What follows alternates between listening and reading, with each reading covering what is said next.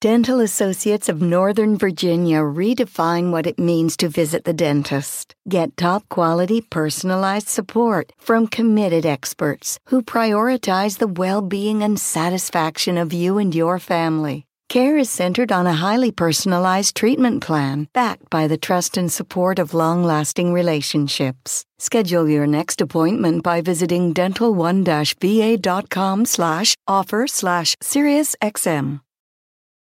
Is America's primary system working? Is the Electoral College still the best process for electing a president? Could a third-party candidate ever be successful?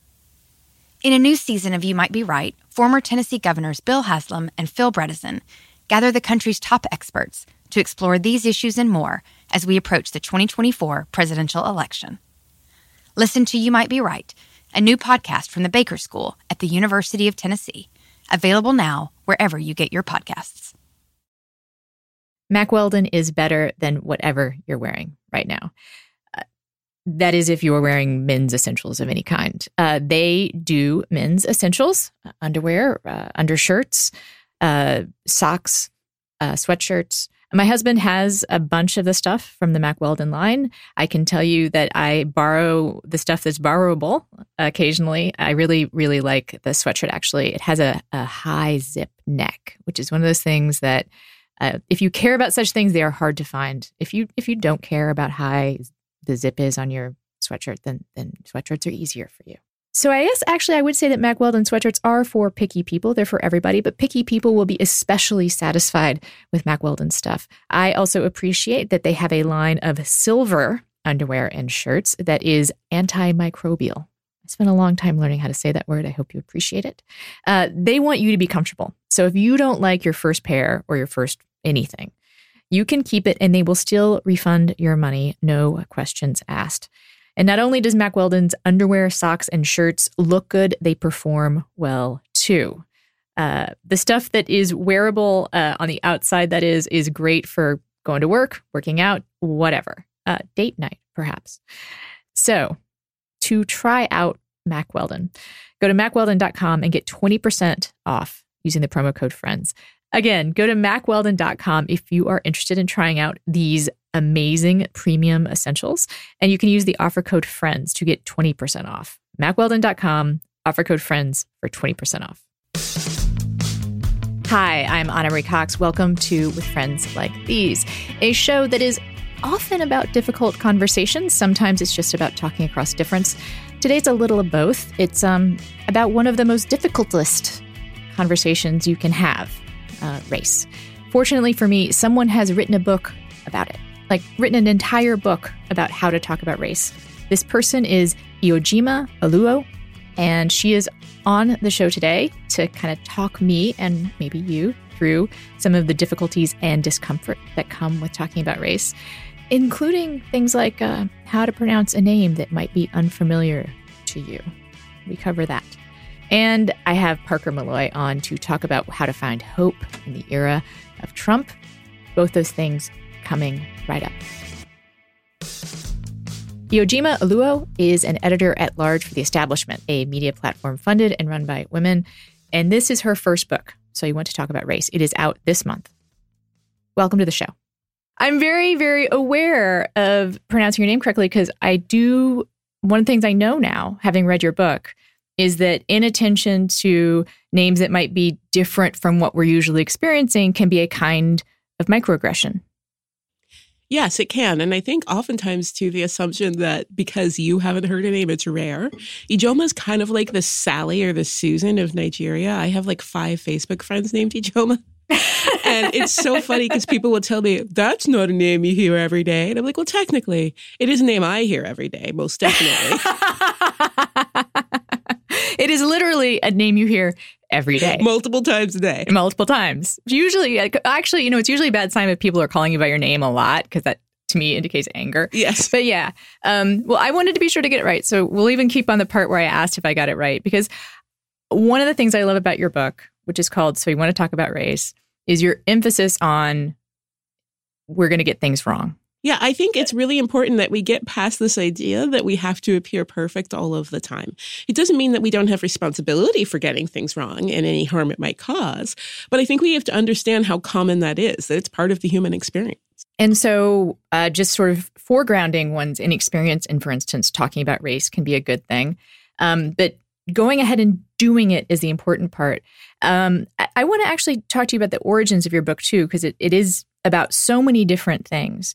But you tell the story, if I could ask you to kind of recount it here, about a conversation you had with your mom that is one of the sort of kernels that this book is wrapped around. Yeah, it was interesting, actually. I mean, at the time, I wouldn't say I found it very pleasant to talk with my mom, but I found myself realizing at 34 that while my mom and I had definitely talked about race in practicalities, my mom is a white mother of 3 Black children, and she had to say things like, okay, well, here's why some security guards might be following you. Here's how to act around cops. These are the unfortunate practicalities that parents of Black children have to deal with. But in day-to-day, you're sitting around a dinner table, race wasn't really something we talked about a lot. She loved that we were Black. She loved our Blackness and celebrated it. But talking about like racial politics and identity was something that just didn't happen. Dinner tables are kind of dinner tables. Mm-hmm. And I didn't realize until I was about 34 and my mom called me to talk about this epiphany she had around race, that we were missing some very crucial discussions on race and racial identity. And it was kind of shocking to realize where after my mom, who's been an ardent supporter of my work for a very long time and who raised me, would have some of the very same kind of flawed ideas about race that many of the people that I write to and write about have. So it was really funny to, in a weird, mother-daughter way where my mom is also just being incredibly annoying, like many moms are, and, filled with motherly enthusiasm. And I'm like, oh, Mom, oh my God, you're embarrassing me so much. But at the same time, realizing that we're having a really, really, really important talk about race. And that's why I realized that even with the people that love you and where you think everything's fine, it's really not something you can skip. Mm-hmm. And I maybe will have to give a little bit of a spoiler alert, because I would love it if you wouldn't mind sharing kind of the nut of what her epiphany was and how you responded to it, because I think it's just such an interesting insight into why we need to have these conversations and what they do. Yeah. So she left me a voicemail saying she had an epiphany and she wanted me to call her back. And I really didn't want to do that, but she just kept calling me back. She does that thing where, moms call and call and call until you answer the phone. And she was explaining to me that she was telling a joke at work. My mom lives in the Seattle area with me in a predominantly white area. There's only one Black person at the time in their entire team. And so my mom's telling a joke and she says it had a quote unquote Black punchline. Now, it doesn't mean the punchline was necessarily Black people. It meant like it was a joke, like an in-house Black joke. And my mom is a white lady from Kansas. Mm-hmm. And so the one Black guy on the team turned to her and said, something like, what would you know about that? And my mom felt challenged and felt angry. And so she's telling me how mad she was and was like, he's probably thinking this white bitch. And just my mom's just, totally illustrating this entire thing. And I'm just like, oh my God, what are you even saying, Mom? And she's like, but then I realized, if I were Black, I would probably be angry all the time too. And I'm like, what are you even saying? And then she concludes that, that because this was her great epiphany. Her great epiphany was that, well, of course, he wouldn't know who to trust because of racism. So of course he's angry all the time. Everyone, Black would be angry all the time. And that's her great epiphany. And so then her solution was that she was going to go to work the next day and explain to him that she's not racist because she has Black kids. And I was like, what are you doing? Because I spend a lot of time, being very open about the fact that you don't use the Black people in your life as a ticket, to avoid investigating maybe your transgressions when it comes to race. And so I'm just thinking, my mom has to work here and she's, going to end up in HR. And so I'm like, what are you doing? And so we had to have this talk. And what I realized was my mom thought she had a pass. Like she thought she had been invited to the cookout because she had raised us. She really thought she was honorary Black. And hadn't quite realized that no, even though she had raised us and loved us and raised us well, not a single day of her life had been spent as a Black person. And that was kind of painful for her. And I think it was a realization that was sitting in her subconscious that she didn't want to address, that there was a part of her children's life that she couldn't touch. And having me kind of state it straight out, no. And she was like, well, do I get credit for all the years I did your hair? And I'm like, that's not how this works. And then, she was asking me why I didn't identify as white. And I had explained how, Blackness and whiteness work in society. And it's not really a percentage system when you look at systems of race.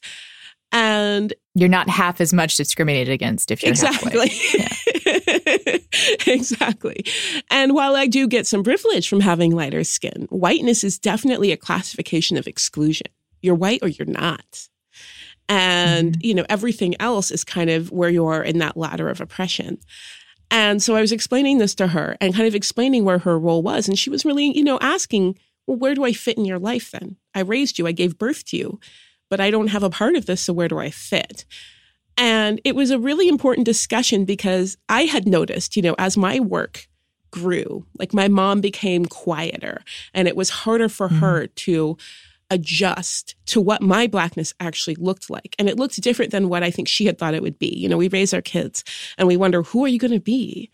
But when your kid is a different race from you and you actually don't get a lot of their life experience, who they turn out to be oftentimes ends up different than you could have ever imagined.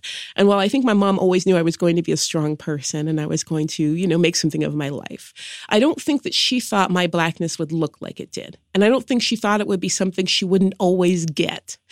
And it was interesting because then she was able to find her place and find, she does still belong as my mom, as my friend, as a community member, and as someone who cares deeply about ending racism. She has a place as a white woman in this struggle. And giving her that place where she could make the most difference, I think really energized her. And so now she's gung-ho, like in her space. She's no longer trying to take up the time of Black people who are fighting racism by proving that she's one of us and, trying to show that she's better because we are all her buddies. And instead, focusing on the white people in her community and getting them to help her do the real work of examining their privilege and dismantling systems of oppression. So it's been a really interesting and lovely transformation.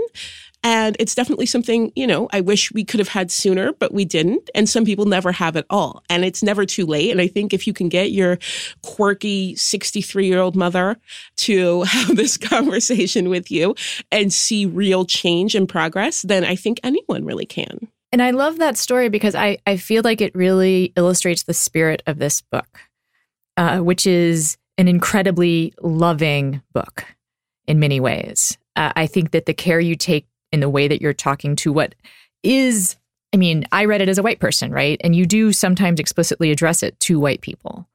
And I feel like we are getting to experience, if you read this book with an open mind, a little bit of that same turn that your mom was able to take, which is that I thought I was doing stuff right. I thought I was going to get my white person marriage badge, but I now have to look at some things about myself that may not be comfortable, but you're going to sort of let me know where the opportunities are in that discomfort, right? Yeah. And I think it's important to remember, a lot of times people look at our fear and our anger, and those things are all valid, right? Black people and people of color in this country have been harmed for hundreds of years. So we do have a lot of fear and a lot of anger and a lot of resentment. But there is hope in the fact that we are still willing to have these discussions. These discussions take more out of people of color than they do anyone else in the conversation. And there is always a positivity to be found in that discussion at all. Even if that discussion is filled with anger, there is still a love and a sense of potential. It's when that conversation stops, when people say it is absolutely not happening, there is nothing to be done, that you should really start being concerned about anger and fear and resentment. Because the fact that we have these discussions at all, it's interesting. A lot of people complain about like Ta-Nehisi Coates, and they say that his work is too pessimistic because he doesn't offer solutions to everyone, right? He's doing real important work in identifying problems. And I keep saying, he's a Black man in America who's experiencing this all firsthand and then dedicating his life to diving in deeper and finding the root causes and writing about it, giving that to the world. If that's not optimistic, I don't know what else is. To go through all of that and still think, I can do something to make a difference. That's the epitome of optimism. And I think that we forget that there is real tough, hard work to be done. And the fact that there are still people of color who want to do that work with white people who have been exempt from a lot of it for most of their lives is immense optimism, because it always takes more out of us. I have a saying for my life that hope is a muscle and hope is an action.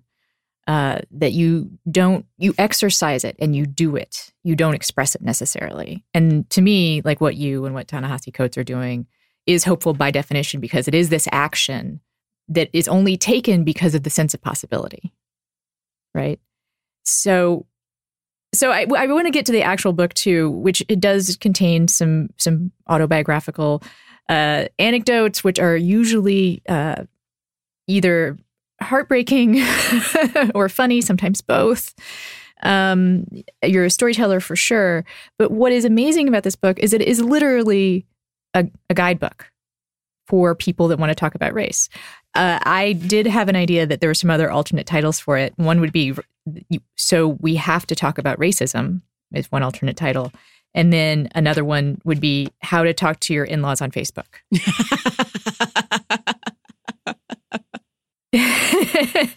Because you do take on arguing on the internet. And this book is definitely for anyone that's ever found themselves in a Facebook or Twitter canoe with someone arguing about race. And you have some very concrete tips. So let's just go through some of the tips that you have for, again, I feel like you're addressing white people here, but I don't want to think that's just because I'm white. They're tips for anyone. They might be especially useful to a white person. One of them is remember what your top priority in the conversation is, and don't let your emotions override that.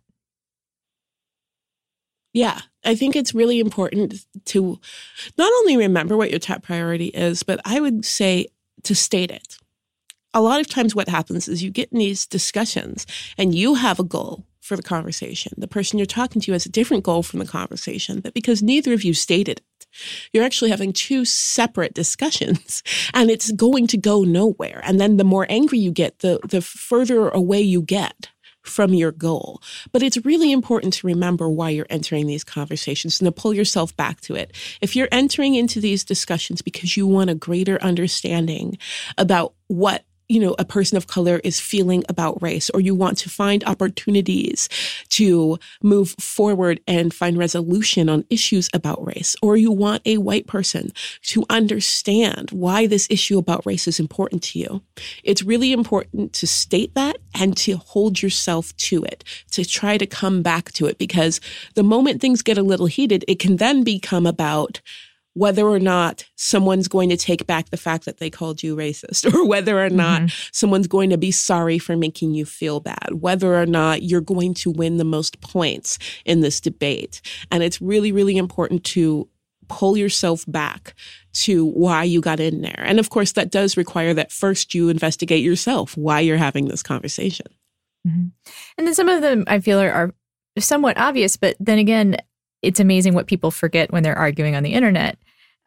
Things like do your research. And you point out that people often come to a person of color for answers to questions that, you can Google. They're not like mysteries. Yeah. And it's really frustrating too. And sometimes I marvel at how hard it can be for people to understand. I think partially this is the internet's doing. The internet is kind of this instant gratification place. We are so used to getting the information and the feedback that we want immediately that oftentimes we forget that unless we're actually doing the work ourselves, there are other people whose efforts are behind that information we're getting. And so I get questions all day, the same questions over and over and over and over, even though, if a quick look at my page says, I have 120,000 followers and a lot of people asking me questions. And someone will ask me something very specific, and very easily Googled. And then someone will say, hey, did you know you could Google that? And the response will be, but I like the personal touch, as if I'm a concierge. Or they're treating you like I was going to be a more unkind metaphor is like a jukebox. Yeah. Like I'm going to give you a token and you're going to tell me the thing that I need to hear. Exactly. And I really do, I want to say, if you're an accountant, does this mean that everyone on the internet who has a question about taxes has the right to automatically demand an answer to every question they ever had about taxes? And furthermore, let's pretend that, taxes have hurt you your whole life. And do you have to constantly offer up your experience with taxes all the time? People seem to forget that. Like, not only is this my job, and something I normally get paid to do and I'm busy working on, but it's also incredibly painful work that's grounded in real lived painful experience. And so to constantly be treated as this, living dictionary that you can just pop a question in and get an answer out without even checking if maybe you're the first person who's asked that question that day. Can feel really demeaning. And I think it's really important to remember that, especially in a society, the term minority means we are minorities in the population.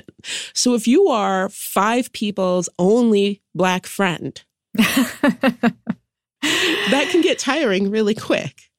Yeah, I think one of the overarching points made in the book is about, even if you consider yourself an ally, you need to think about the people of color in your lives as people and who have an experience that is painful, that you cannot think of them as just a resource for yourself. Like they're not there to help educate you. And that, in fact, I would say one of the tips you have, or one of the things to remember, is do not force people of color into discussions of race. Yes. And I think that that's something I find quite often.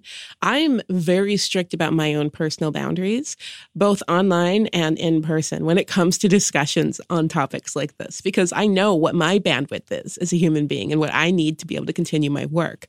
But even before, when I was just working in tech, working in an office, right, I had to have boundaries, because anytime something would come up on race, even from elementary school on, everyone would turn and look to me. I was always the only Black person in the room. And that's not a new experience for most people of color in this country.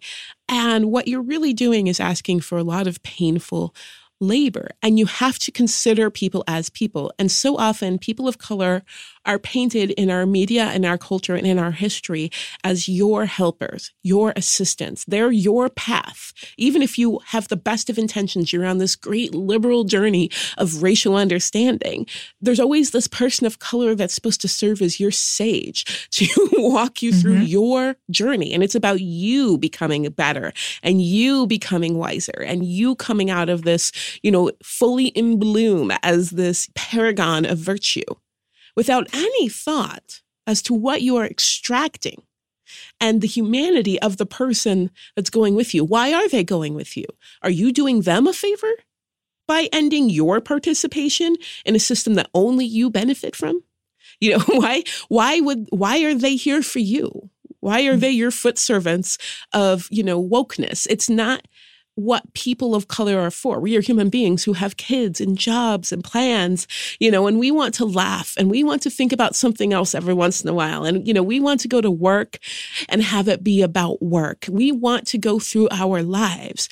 And it's oftentimes the failure of white people around us to see us as full human beings with our own lived experiences and our own battles that we're fighting that prevent us from being able to do so. A fresh new year has begun, and if you are setting goals for your business, It's extremely difficult to reach them without the right people on your team. And ZipRecruiter has transformed how you go about finding them. It is hard to find great talent. There's just so many people out there, and the needs that you have might be specific. They might be general. Sometimes the more willing you are to be open to different kinds of applicants, the harder it is to find them. But ZipRecruiter can help. They can help you narrow down the number of people who respond to your ad. They can narrow down the number of people you might be interested in. They post your job to over 100 of the web's leading job boards with just one click. But then they actively look for the most qualified candidates and invite them to apply. There is a level of screening that they do for you. And that's how ZipRecruiter is different. Unlike other hiring sites, ZipRecruiter doesn't depend on the right candidate finding you. It finds them. They even review every application to identify the very top ones. They will make sure that you never miss a great match. So it's no wonder that 80% of employers who post on ZipRecruiter get a quality candidate through the site in just one day. ZipRecruiter is the smartest way to hire. Find out today why ZipRecruiter has been used by businesses of all sizes and industries to find the most qualified job candidates with immediate results. And right now, my listeners can post jobs on ZipRecruiter for free. And that is right, for free. Go to ZipRecruiter.com/friends. You can try ZipRecruiter for free. Go to ZipRecruiter.com/friends. That's one more time, ZipRecruiter.com/friends. Journalist Mehdi Hasan is known around the world for his televised takedowns of presidents and prime ministers. He hosts Upfront on Al Jazeera and is a columnist for The Intercept. And in his new podcast, Deconstructed, Mehdi unpacks a game-changing news event of the week while challenging the conventional wisdom in a tight 30-minute package, a little quicker than what we do here. He starts his show with his take on one topic and what the mainstream news is getting wrong or what context is being missed. And then he goes into a deep analysis and conversation with his guest or guests of the week. And get this, his guests have included Judd Apatow, Bernie Sanders, and Hassan Minhaj. So he kind of covers the gamut, I would say, in terms of who you might be expecting. It's everyone from comedians to politicians to, for instance, Stephon Clark's fiancée. So you're going to hear from a lot of different people. And the show has covered such topics as the violence in Gaza from the perspective of Israeli activists against the occupation, and of course, police shootings, as through the eyes of the fiancée of Stephon Clark. Also, he's talked about the dangers of John Bolton with former diplomats. As a Brit and a Muslim and immigrant based in Donald Trump's Washington, D.C., Mehdi Hasan gives a refreshingly provocative perspective on the ups and downs of American and global politics. Deconstructed is a show that cuts through political drivel and media misinformation to give you a straight take on one big news story of the week. It is out every Friday, just like this pod. You can listen and subscribe at theintercept.com/deconstructed or on any podcast platform. Another overarching point in the book, of course, is how much white people need to be having discussions with white people. That this work of racial justice isn't just about like using, your, I love that phrase you just used, like your foot servant of wokeness, like this is not just about a personal journey to collect the most Black friends or other people of color friends, and to prove that you are woke. In fact, you make a reference at one point actually to the danger of people becoming addicted to the satisfaction that they are saying and doing the right thing. Yes. Which I think I'm going to make just a little bit of a leap here, but I think people who listen to the show are familiar with what that feels like. I don't want to cast aspersions, but I'm going to say I'll own it. I get very comfortable with being satisfied that I'm doing the right thing. I can feel very proud of myself about that. Certainly. It's a really easy trap to fall into, especially because those initial steps were kind of hard, right? Mm-hmm. So you feel like you've earned it. You've done this work. And then you see people around you who aren't doing anything. And you're like, whew, oh man, I'm great. I'm doing really well. And you want to like flaunt that. And you want to keep showing how good you are at it. But what we have to realize, first off, that's really annoying. It's really, really annoying to people of color who are just trying to get through their day and don't want to have to pat you on the back with how great you're doing. Second, there are parts of you that you still don't know are screwed up on this. Mm-hmm. There are parts of you that you don't know are contributing to a problem. And it is a never-ending process because our culture is so overarchingly racist. It is in deep, deep, deep inside everyone who grows up into this culture. Anti-Blackness, colorism, all of this xenophobia. It is deep in our bones.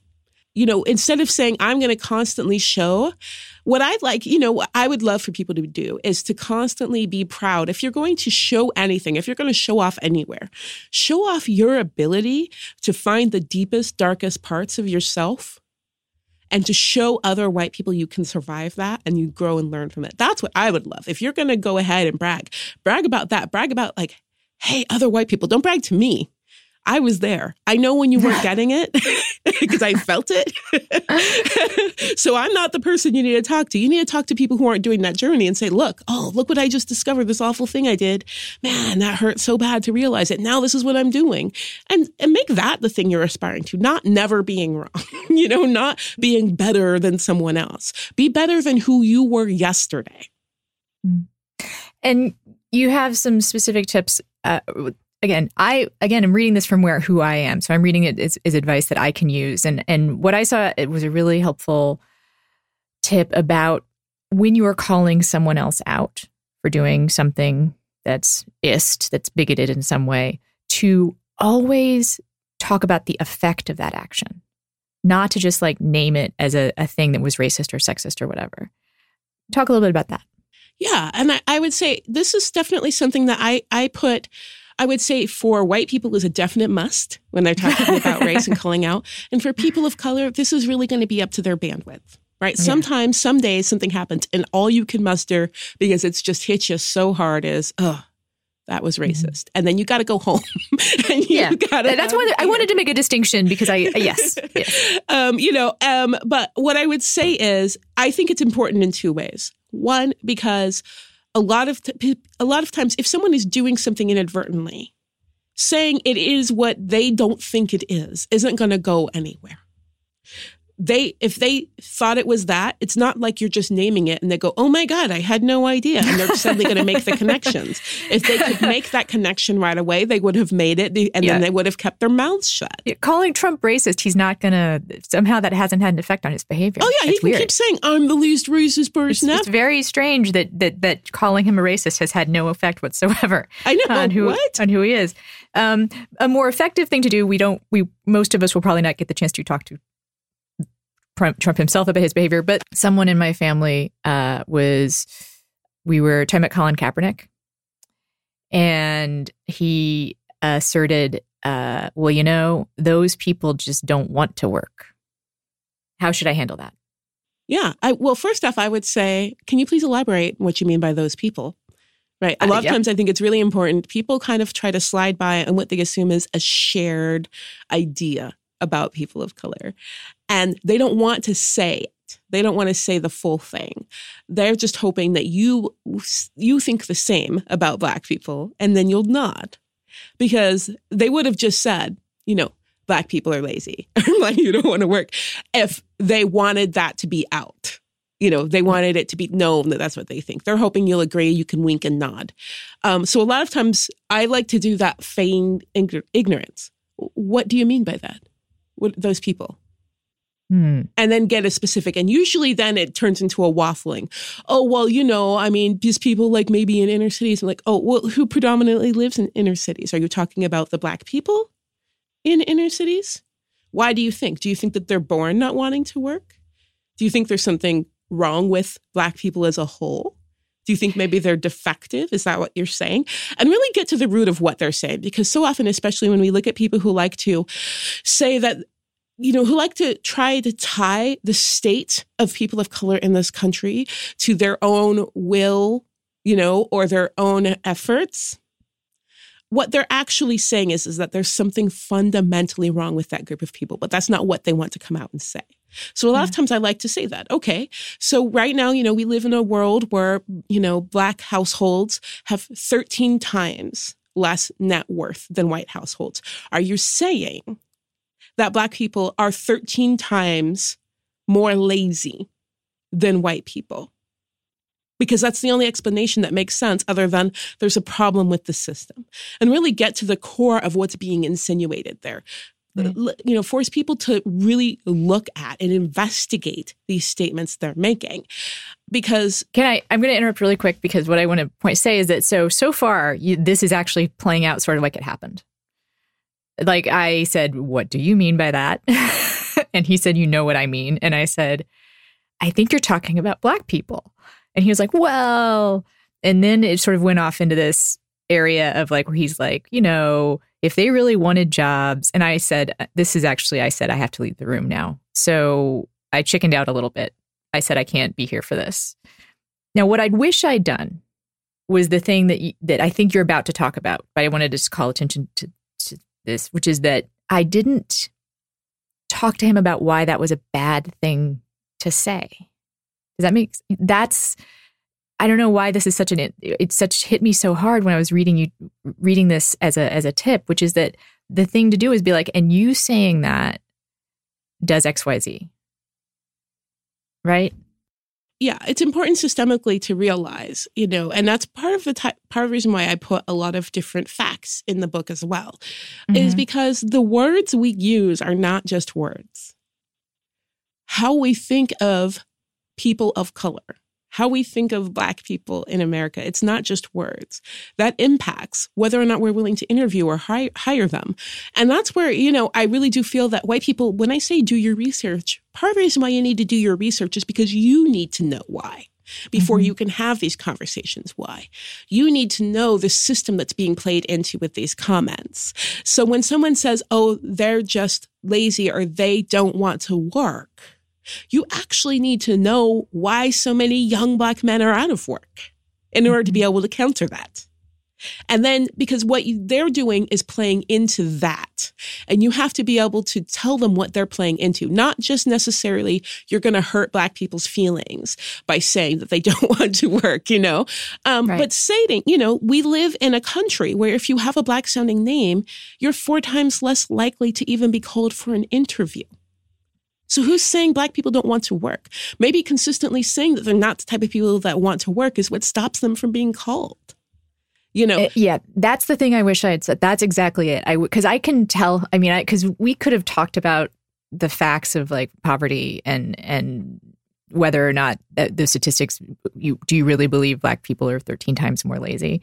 Like that seems like that's the part of the conversation that seems known. The part of the conversation that I think could have a really big impact on the person who says those things, or when you can point out the thing you said, point A, has a direct impact on this, is part of the system. You are participating in the system when you say that.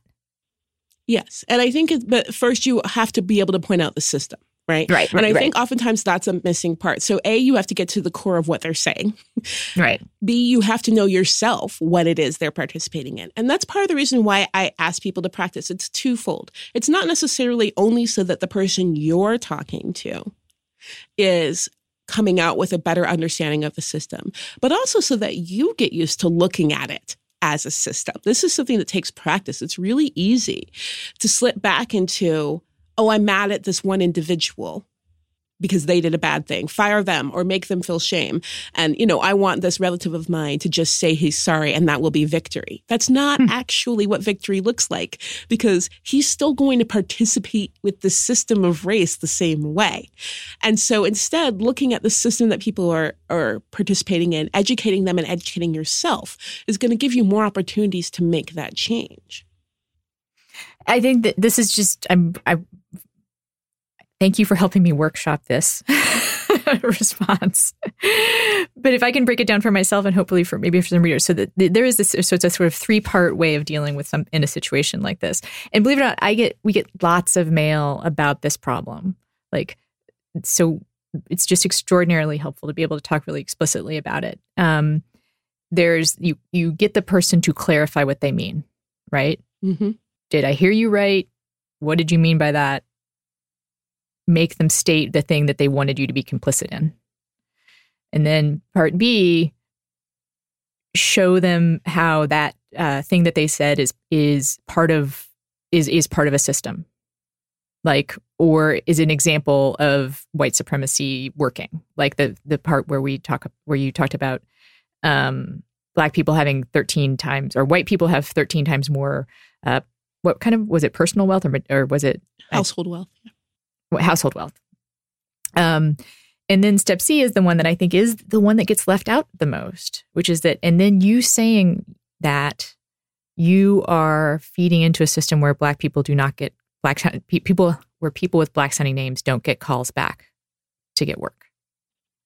Yeah. And, feeding into a system where, Black people are more likely to be viewed as lazy in school and to be accused of cheating, and all of these things where it's this idea that they don't want to do the work.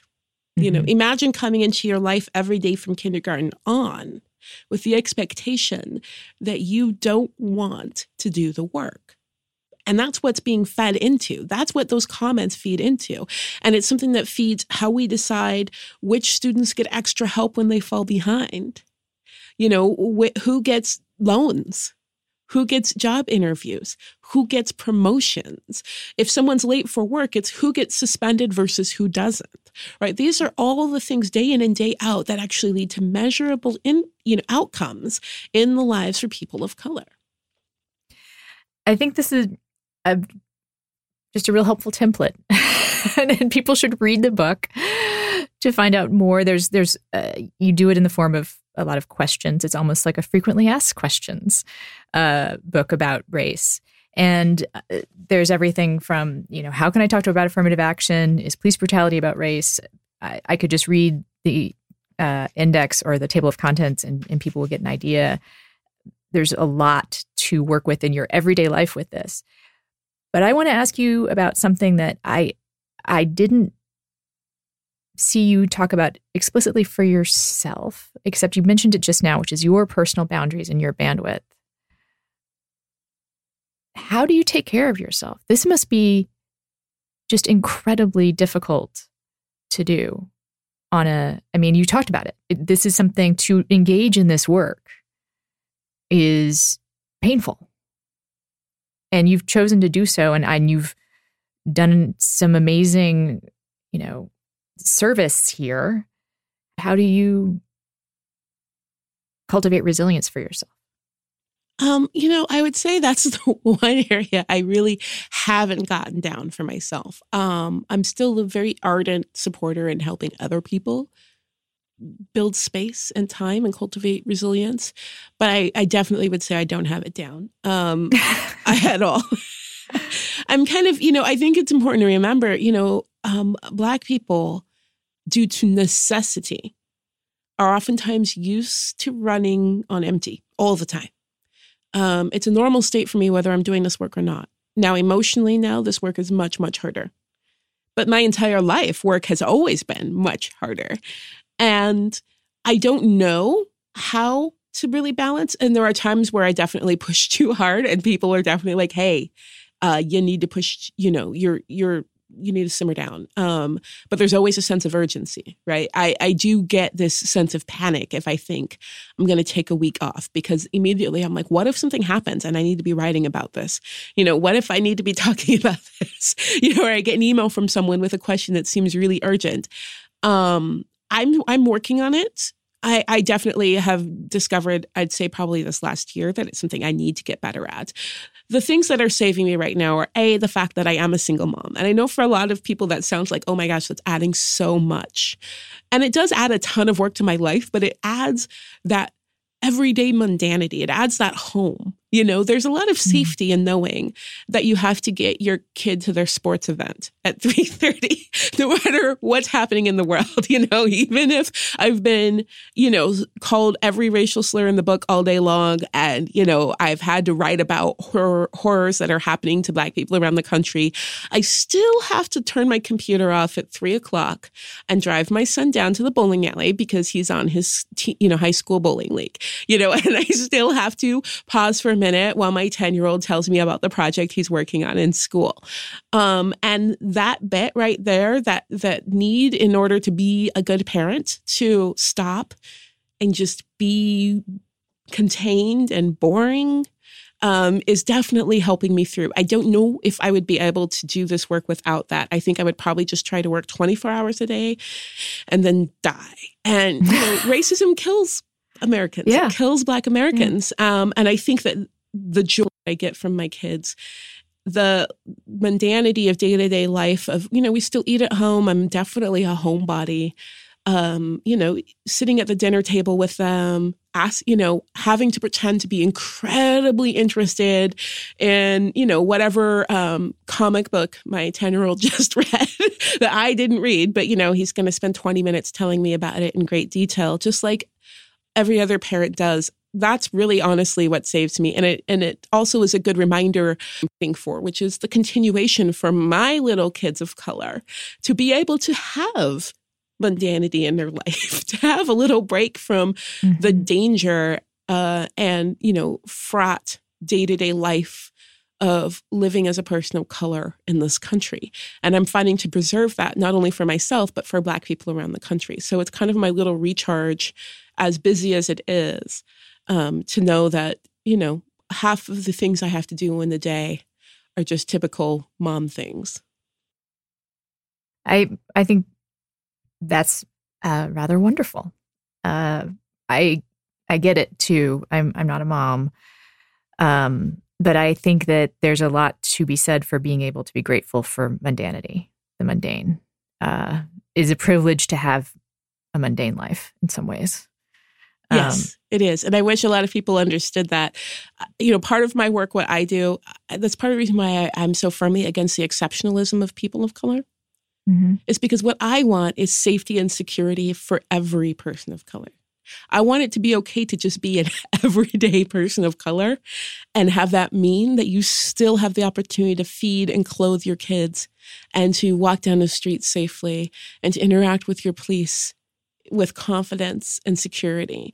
I don't want it to be that it's only the geniuses, only the most committed, only the most worthy that get to survive. I want everyday people of color to flourish in this society.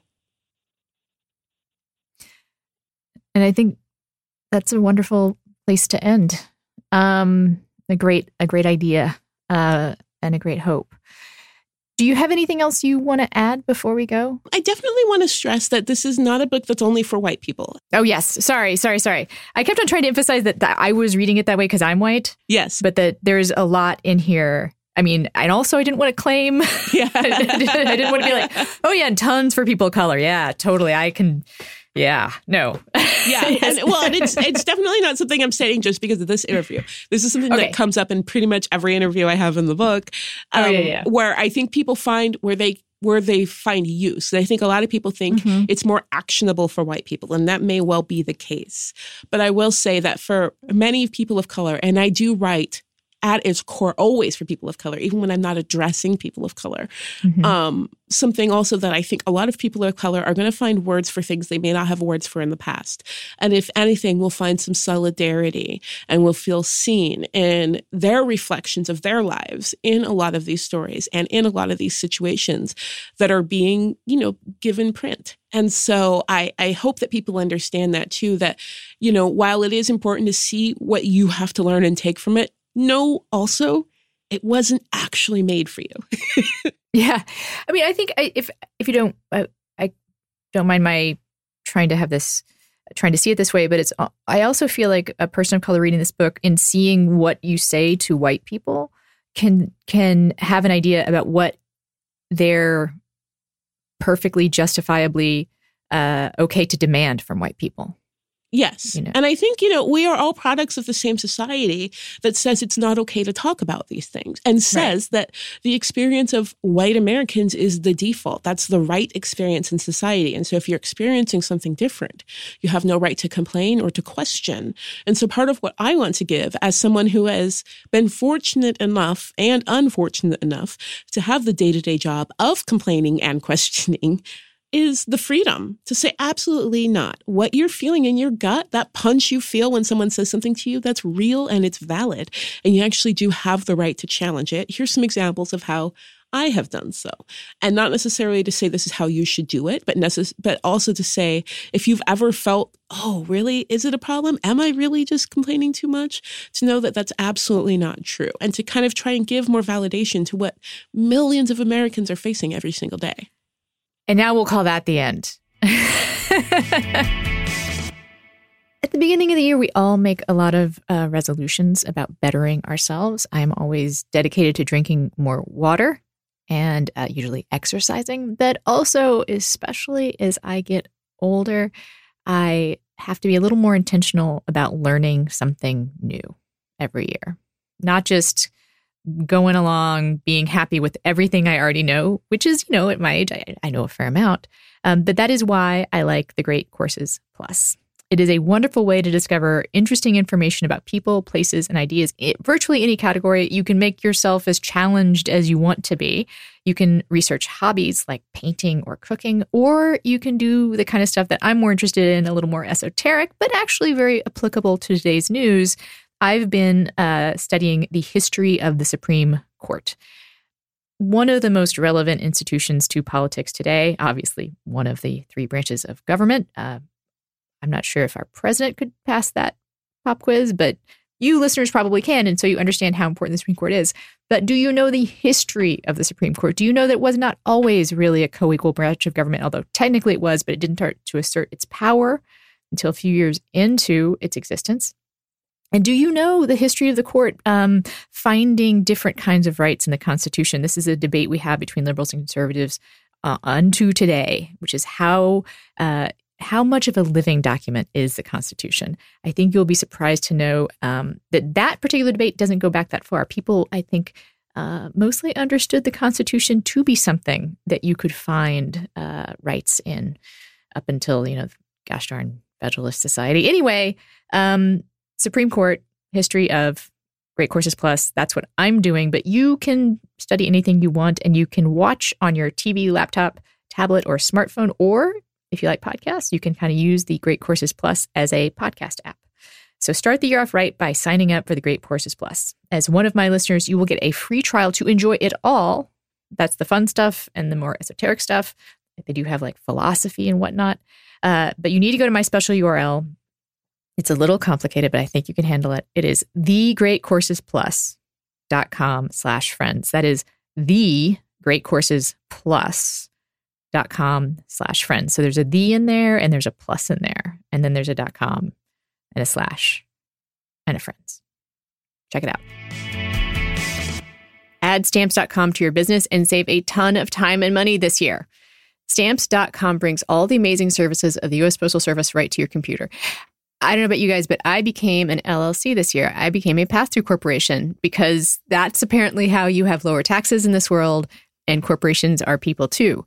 So that means that I can write off a lot of stuff if I do it for my business. And so I am a business and I use Stamps.com. And it is so great to be able to do it from home and to be able to have every single thing that you might go to the post office for available right there at my desktop. I can print official U.S. postage for any letter or package and any class of mail, and the mailman will pick it up. There's no arranging someone to come by like there is with other services. No leaving the office, no lugging mail to the post office, and no more hassle. Saves you time and money. And they make it easy. They will send you a digital scale that automatically calculates the postage, and you never have to overpay or underpay or guess about postage again. You can create your Stamps.com account in minutes with no equipment to lease and no long-term commitment. Like I said, I use Stamps.com because I am officially a corporation. I encourage everyone who has that capacity to become one as well. Apparently, that's the only way you survive in the new Thunderdome world. And use Stamps.com. And right now, you can enjoy Stamps.com's service with a special offer that includes a 4-week trial plus postage and that digital scale. Are you ready for a happier new year? Go to Stamps.com, click on the microphone at the top of the page and type in friends. That's Stamps.com, and use the offer code friends on that little microphone at the top. On the show, we like to respond to questions from listeners. And just so you know, I read almost every piece of email we get.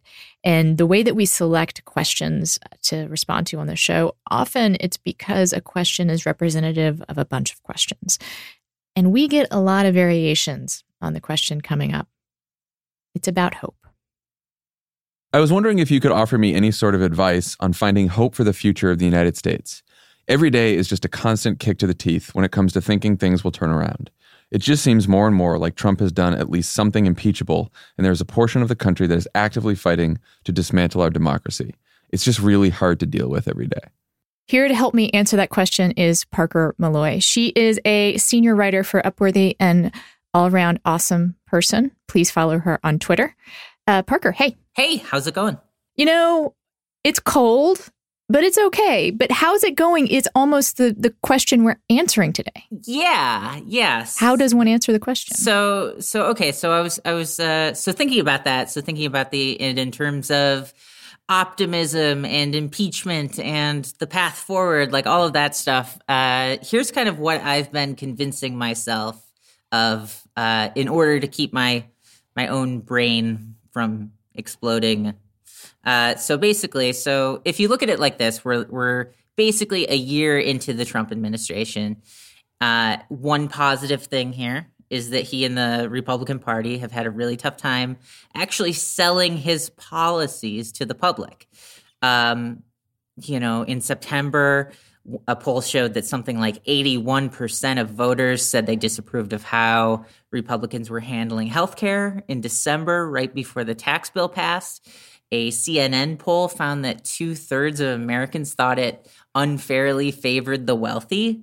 So at least the messaging is getting across, and I think that that's important. So even if they get this, even if they get these pieces of legislation through, it's important to remember that the messaging, about the truth of these bills is actually making an impact. So, that's good to keep in mind. It's good to understand that the listener is not alone in thinking that, in how they feel about things. So that's good. Right.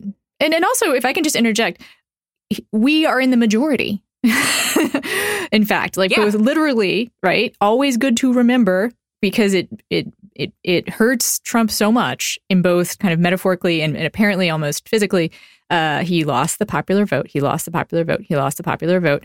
And most Americans are critical of this presidency. So not alone. Huge thing to remember. Yeah. Not alone. Totally. And I mean, and also, his approval rating is currently hovering in the high 30s. When it comes to like the generic ballot, Democrats have about a 10-point advantage right now, and that's pretty big. Mm-hmm. And also going into the 2018 elections, there are only 7 House Democrats who are either outright retiring or have already resigned ahead of the election, compared with 21 Republicans. Mm-hmm. So, I mean, it's kind of an interesting balance watching how that's playing out. But, beyond that, one thing that's important to note is that women are really amped up to get involved in politics, which is really cool. Like in November, Axios reported that something like 15,000 women have contacted She Should Run, and 19,000 reached out to Emily's List. That is big. It's good to see that people are engaged and that they want to be a part of the process. Mm-hmm. And additionally, another thing to feel optimistic about is Ruth Bader Ginsburg, who will live forever, has hired clerks through 2020. So, long may she reign. Yes. That's a bit of good news. Yep. Yeah, exactly. And also, one of the longer term things that people are always thinking about is, climate change. But and Trump's had this big push to coal, which obviously most people who care about the environment probably aren't super thrilled with. But clean energy is cheaper than ever, and it's getting cheaper as time goes on. Renewables like wind and solar are becoming increasingly affordable. And according to the United Nations, they make up half of all new electricity capacity worldwide. So that's big in itself. But I mean, I really truly get how easy it is to just let despair kind of wash over you. And I'd be lying if I said that there weren't reasons to feel legitimately worried about the direction of the country and what kind of long-term effect the Trump era will kind of have on us all. But pessimism isn't a great motivator as much as it's easy to give into. The truth is that a lot of the issues being, and here's another way to think about things. A lot of the issues being created by the Trump administration and his enablers in Congress they can be stopped or at least slowed down if we all just go out and vote in November. If Democrats take back control of the House or the Senate, it puts a stop to his legislative agenda, leaving him the option of either seeking out actual compromises between parties, meaning no more bills written behind closed doors by the GOP, or to not get anything done, which, might not be the worst thing in the world. But, if Democrats take the Senate, I think it's even better, as then they'd be able to vote down his court picks that he's trying to push through as fast as possible. So, that's important to remember, that we have a lot of power, in our hands as voters coming into the 2018 election. When it comes to, the question mentioned impeachment, but I think that the truth with that is that first and foremost, impeachment is it's a political act. It's not necessarily like, oh, so-and-so committed impeachable offenses, therefore they're going to get kicked out. No, I mean, it really depends on who's in Congress. So, the Congress as we currently have it isn't going to make it, that's just not going to happen. And honestly, even if Democrats retook both chambers of Congress this fall, I honestly can't picture them being removed from office. But putting them in power would restore some of the checks and balances that we so desperately need to get things back on track, or at least slow down the rot. If that's optimistic, I don't think that is, but I really appreciate you laying out like all these concrete reasons to be optimistic, or if not optimistic, then at least have some hope in these very reasonable, possible actions, and not just possible actions, but you're right, like things that are currently happening. You don't have to hope they're happening. They are happening. These women being interested in running for office, that is happening. That's not something to be hopeful about. It's happening. The checks and balances being something that we can probably continue to count on. They still exist. They're still there, and we can build on that, right? Mm-hmm. I also think, though, there is an existential quality to this question. And one of the reasons I wanted to talk to you is I know that you, like me, struggle with personal despair. Feelings of hopelessness that maybe are more chemical than political, but they can get fused together, right? Yeah. And also because you face a bunch of challenges that like your average person on the street doesn't. Mm-hmm. Yeah. And these things can feel intensely personal for different reasons, right? Sure.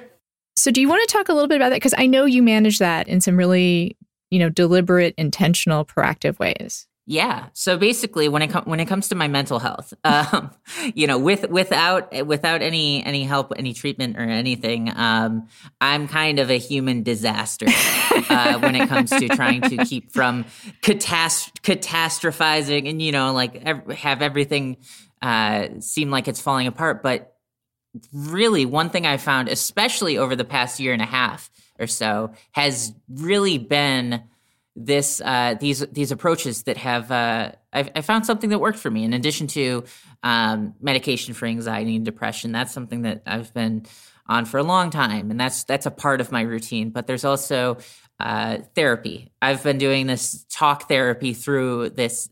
It's an app, which is really interesting. So it's kind of like text message therapy. It's really, really weird, but really cool. But it works for me. In addition to seeing a psychiatrist in person. So I've got that, but also one of the strategies that I've tried to work through is, like I was saying earlier about pessimism not being a very good motivator, is if you can find one little thing every day to feel optimistic about or thankful about or grateful for, it kind of helps your brain snap out of that pessimistic mindset that's so easy to get stuck in, and for a moment see something that's a little brighter and kind of, motivate you to do something that's a little more positive for yourself and for everyone and everything around you. So it's a whole strategy for myself that maybe what works for me won't work for you, but there's no shame in trying a whole lot of things. I mean, just the other day I bought 2 more of these like self-help books. One's called Unfuck Your Brain, and I was like, that sounds about right. I'm always trying to figure out new and better ways to cope with things, but part of it definitely is reminding myself of the positive political aspects of things out there. All of those other things, the stuff about renewable energy, that's like, just knowing that's helpful. Right. So that way when I read an article about like rolling back some, not poisoning our water or something like that, I can go, okay, but that's, it's like, that's bad. But here are these other good things that are happening and can happen if we, keep working towards them. Yeah, you share your daily gratitude on Twitter. You have a long running thread on this, which I think is a public service on your part, actually. I think that's a really inspiring thing to do. It reminds people to try and do it themselves. I personally have a gratitude text chain with a bunch of friends of mine who are in the same 12-step program. And we text each other. It's a way of remaining accountable, also to remember to actually do it. We all text each other. I'm going to be super honest. It's not every night for all of us, right? But as I actually said on the show a couple weeks ago, what matters about these kinds of things is not how many times you break off from that habit, but how many times you come back to it. So I've been on this text chain, a version of this text chain, for 6 years. And I will tell you, it helps save my life for sure. And one of the things that's wonderful about it is sort of like, what we're talking about here is like sometimes when the political environment can feel really personal, and sometimes how we feel can, kind of leach into the political environment.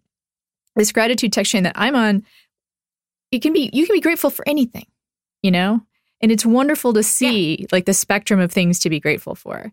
Like I personally, last night, we're recording this on Mondays. So last night I was grateful for the Vikings, right?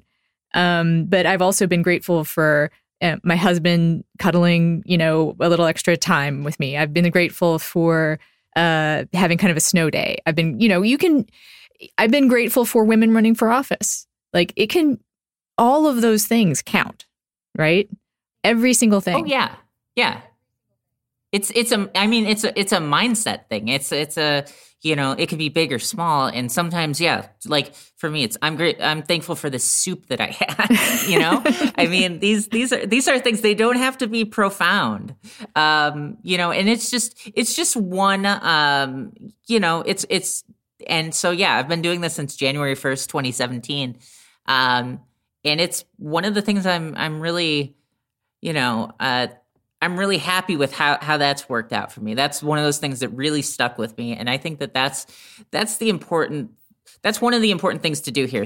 Try a variety of things that you think might help and find something that works for you. And what works for you, like what works for someone else might not work for you. And that's okay. That's important to remember, because it's easy to be like, well, saying I'm thankful for something every night worked for so-and-so, but it didn't work for me. Am I broken or something like that? Right. That's not super helpful. Like it's important to remember it's okay if it doesn't work. I also will venture though that there's some scientific studies that back up the idea that gratitude is a great healing emotion. So it tends to work. And I'll also point out that in some of these cases, it may not work, but continuing to try something, the discipline of coming back, like I said, it's not how many times you break a habit or fall out of a habit that counts. It's how many times you come back to it. And I have to say that one of the most powerful things about that gratitude text chain that I'm on is when people fall off of it and then we restart it. Like that. Yeah. That gives me chills to tell you that, like, you know what? There was a time when, like, for 2 months, none of us did it. Whatever. Like, I don't even remember, like, what happened, like, why we all kind of, like, stopped. But we stopped, and then someone started it again. And it worked. That's powerful. Like, to be able to remake a connection to both myself and to my higher power through this is one of the things that can keep you going. To know that it may not work every day, but I can always come back to it. I can always come back to it. Yeah. So. Oh, absolutely. thank you so much. I think we've offered a ton of stuff. I think that those concrete things that you said are super, super important. It probably doesn't get talked about enough because we're also focused on bad news. So thank you for bringing those things in. And then also, Parker, I'm grateful for you, and I'm grateful for your gratitude chain. And I'm grateful that you came on the show today. Yeah, thank you so much for having me. I really appreciate it.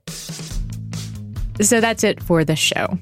To the super fans that are listening, and I guess I usually do assume if you make it to this part of the show, you're a super fan, or you are doing something with your hands, maybe washing dishes, and so can't fast forward.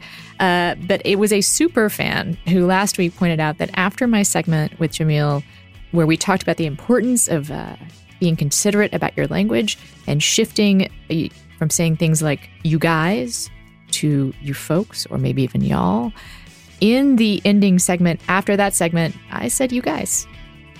I didn't even notice. And a lot of people, I think, maybe didn't notice. I am so thankful for the person that brought that to my attention because, like Ijeoma was saying, we're going to get stuff wrong. We're going to keep getting stuff wrong. And what matters is keeping going and trying to do the right thing. It's not how many times you fall away from your goal, it's how many times you come back to it. That is my personal message for 2018. So I hope you come back next week. Ask Sherwin-Williams during the March Spring Sale, March 15th through the 25th, and get 35% off paints and stains with prices starting at $28.92. That means 35% off our most popular color family, blue. Psychologists have found it to be soothing and relaxing, which makes it especially great for bedrooms and bathrooms. And of course, get 35% off all of our other colors. Shop the sale online or visit your neighborhood Sherwin-Williams store. Click the banner to learn more. Retail sales only. Some exclusions apply. See store for details.